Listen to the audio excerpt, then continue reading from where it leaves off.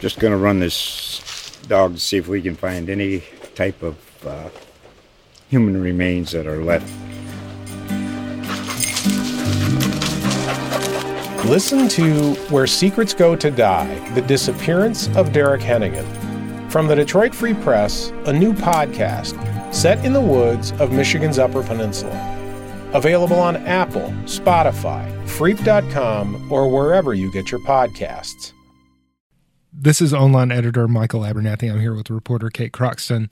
We are running a series of stories that Kate has written this week about gang life in Alamance County. And so I wanted to talk with you a little bit, Kate, about your reporting and the process you went through to put these stories together. Kate, how did you get started on this story? So literally I was just sitting in my office one day and Rich, our executive editor, walked by and he said, "Hey, what's gangs like in Alamance County?" And I was like, "I don't know. Let me look into that." So I went to our archives and started going through it. And I quickly realized the last time that we did an in-depth look into gangs was in 2006.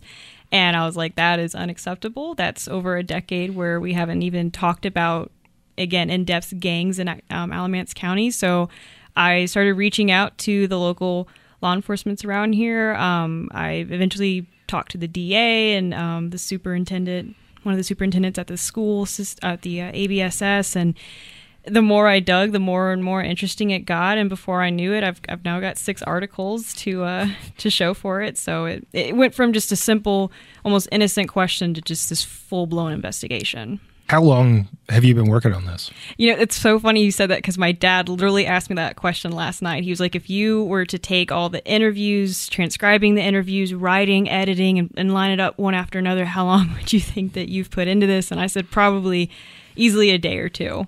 It's starting to get closer to like maybe 3 or 4 days. But yeah, it's definitely been a lot of work and yeah. Well, so, and that's, when you say 3 or 4 days, that's over weeks now, right? At least a month. Oh gosh, no, because this started back in February. Okay. Because we were going to run it. I was going to start running it actually on Easter weekend. So this began in February, and I was so happy because I had a whole month to work on it. And then when that Easter deadline came up, I was still not done. So I was like, we need to push it back some more. So yeah, now it's approaching 2 or 3 months at this point. Yeah. And so where did you start? I think you said you started with law enforcement. Right. So I reached out to the sheriff's office in each of the individual city police departments. And I just wanted to get a breakdown, you know, what kind of gangs are we seeing? What crimes are they committing? How are we handling this? And after I came back with that, Rich then said, you know what, it'd be really cool if we could actually like maybe talk to like actual former gang members. So that started off its whole thing. And then I also realized, you know what, it'd be really nice if I could try to hit this from even more different angles. So like I said, I talked to the district attorney, I talked to Superintendent Monroe at ABSS. I was trying to like kind of get a full scope on it. And the reason I talked to those 2 agencies as well was that, you know, ABSS, it's been reported that gangs do infiltrate school systems. But I just wanted to see how the school systems were handling that. And then obviously with the DA, I kind of wanted to get, you know, like legal side on it and what laws they used or what actions they used to prosecute gang members. So I was really just trying to hit this topic from all angles instead of it just being, police departments. Sticking with the schools for a minute. Mm-hmm. What did you learn from the schools? So I quickly learned it was actually a double-edged sword with them, because the thing is they have this rule, it's called Rule 25, clearly just destroys any type of potential gang activity in a school. And they talk about colors, gang signs, clothing, association. Literally just, it goes on and on and on. It's like a whole page in the student code of conduct handbook. And the problem with that, though, is that it makes it so much harder now for people to find out if a student is in a gang, because they're terrified to show any of it at school. Because the consequence is that if you break it, you could face in-school suspension, you could face out-of-school suspension, law enforcement could be notified. I mean, it's like, depending on obviously the crime itself, you could face way more problems than I guess just showing, you know, like a red bandana in your pocket, if that makes sense. Okay. So the schools have a rule about it, or about, I guess, openly advertising your status or affiliation with a gang. It sounds like from what you're saying that they have seen a decrease in overt advertising. Right. I wouldn't go so far to call it a decrease. Monroe told me countless times it's more that they're just being more careful now. And I asked him point blank, I said, would you say that it's been a decrease? And he said, it's really hard to tell. On the other hand, it's hard to even tell if there's been an increase or not. And that's just simply because they're trying so hard now not to show anything because of this rule. And that seems to be across the board what you learned. You kind of heard the same thing from law enforcement, right? It's just not as overt. They aren't tagging. They aren't necessarily wearing colors out and about anymore. Right. Surprisingly, I had several departments tell me that in the early 2000s, 2004, 5, 6, 7, you would see people standing on the street corners with their bandanas hanging out. You would see graffiti all over Alamance County. You would hear more about gang activity, and it seems into the late 2000s and obviously the late 2010 or all throughout the 2010s, they're not doing that anymore. They are being more careful, more quiet, more secret, more hidden. They don't want people to know that they're here and what they're doing. So that obviously makes it harder. Oh, yeah. For law enforcement. So what did you hear about our gang task forces? Because there are multiple, right? It's not just one. Yeah, so there's two of them. There's the Alamance County Sheriff's Office gang unit, and then there's the Burlington, I think it was gang and violent crime unit. So they unfortunately have to deal with not only just gangs, but pretty much like any violent crimes in Alamance County, Burlington. That's with the Burlington Police Department. So their attention's already divided up because it's not just gangs. Mm-hmm. But I mean, obviously the Sheriff's Office gang unit, they're solely focused on gangs, and they come at it from many different side points. I mean, they go out and do saturation patrols. What does that mean?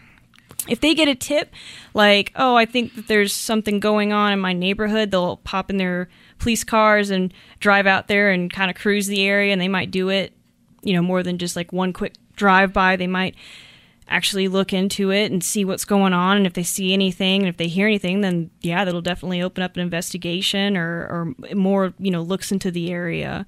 But they do saturation patrols. They told me that they actually offer like presentations to people to let them know what a gang member looks like, what they act like, how to report it.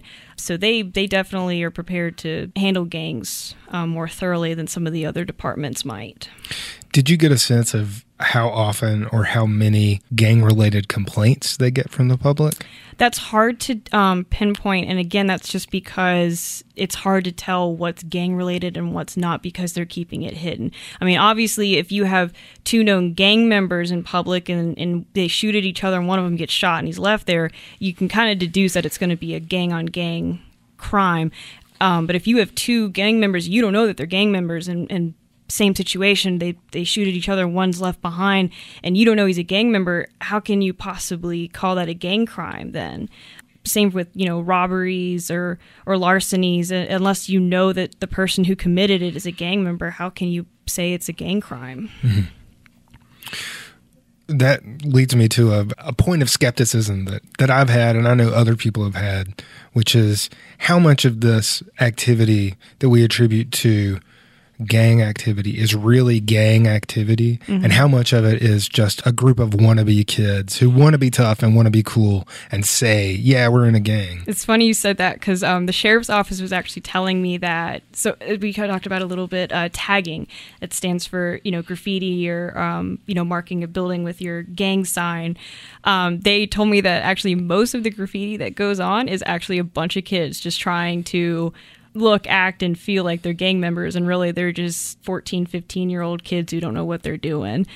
And that graffiti and tagging doesn't happen from actual gang members anymore. Mm-hmm. What'd you hear from Pat Nadolsky in the DA's office?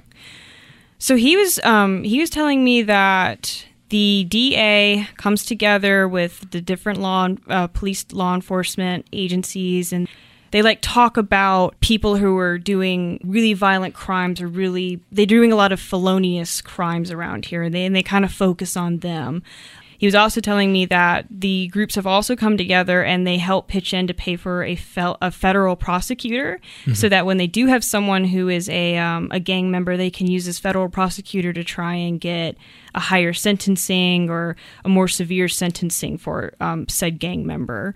A third thing he told me was that if a person commits a crime, let's say he goes to a house and robs it, and obviously he's going to, get hit with breaking and entering and larceny, but then they find out that this guy did it because he's in a gang, and that was an order from a gang leader, that they said that his sentencing could be exponentially increased because it was a gang crime.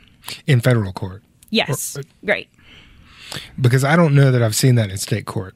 I don't know that we have anything like that. Right, because he said this would all be with the federal prosecutor. Yeah. But the fact that it was under issue from a gang leader, that would make it a gang crime, and therefore the sentencing is way harder, longer, severe than just a normal person who would go do that. Right.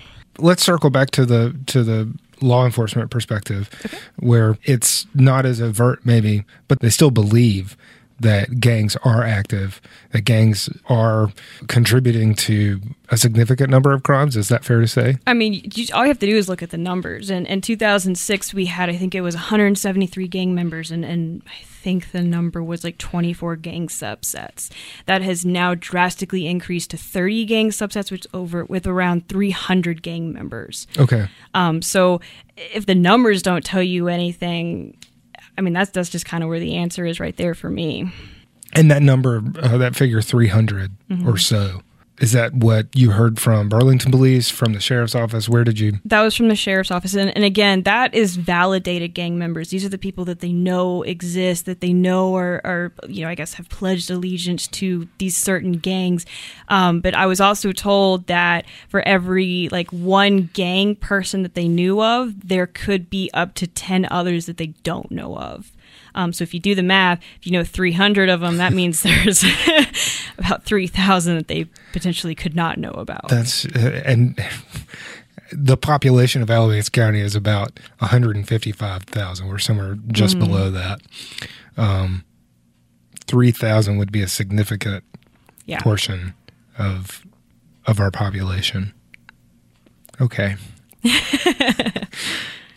So what else did you talk to law enforcement about in the tracking and detection of gangs in Alamance County?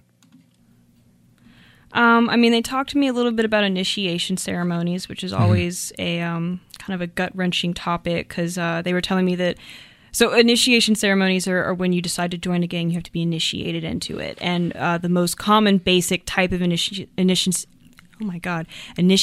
ceremony, unfortunately, is that you have to be beaten or you have to fight other gang members. For example, in MS-13, you have to stand there and be beaten, usually by 4 or 5 other people, for 13 seconds. And you can't defend yourself. Other gangs, they make it, you just have to fight 4 or 5 other people. So you are allowed to, throw your fist or kick them. But that's how, and then they say that you're beaten so that not to break if you do get caught by other gang members or police or what have you. So you won't flip on the gang. Okay. So they're beaten so you don't break. So that's, they've talked to me a little about initiation ceremonies. And then on the other hand, if you want to leave a gang, there have been reports of gang members either being beaten or even as far as being killed if they want to leave a gang. Sheriff's office told me that that's typically not what they see around here. Usually the gang member can just kind of go off on their own very peacefully without problems, which is, very good for them. And for society as a whole. Right. But those horror stories do exist out there. What did you hear about which gangs are the most active here right now? So I was told from almost every police department that the Bloods were the most active. Obviously we're seeing Crips, Folk Nation, some motorcycle and white supremacy gangs. We've also got a lot of hybrid gangs going on. Hybrid gangs are gangs that think that they're Bloods or Crips, but they're really not. But they kind of act or try to act like they are. So we've got a lot of those going on. But yeah, for the most part, it's Blood gangs. Okay. What about MS-13 and Latin gangs? About 10 years ago, we had this conversation where we were fairly concerned about Latin gangs. MS-13 was the one I heard about a lot. what do we know about them now? Right. So as you said, back in 2006, 7, and 8, I was told by the sheriff's office and the Burlington Police gang unit that MS-13 did have a presence here. However, as up to about 2016, 2017, 2018, they're not really on the radar. It doesn't mean they're not here, though. That just means that they're not making their presence known. The most common, I guess, Mexican or Hispanic gang we are seeing is Sureños, or Sir 13 is I guess their nickname. Yeah. But not too much MS-13. This is the first part of our conversation. To hear the second part where Kate details the interviews she had with gang members who are currently inactive, find the story with the logo Gang Life in Alamance. Kate's 6 stories are running over 3 days in the Times News and online at thetimesnews.com.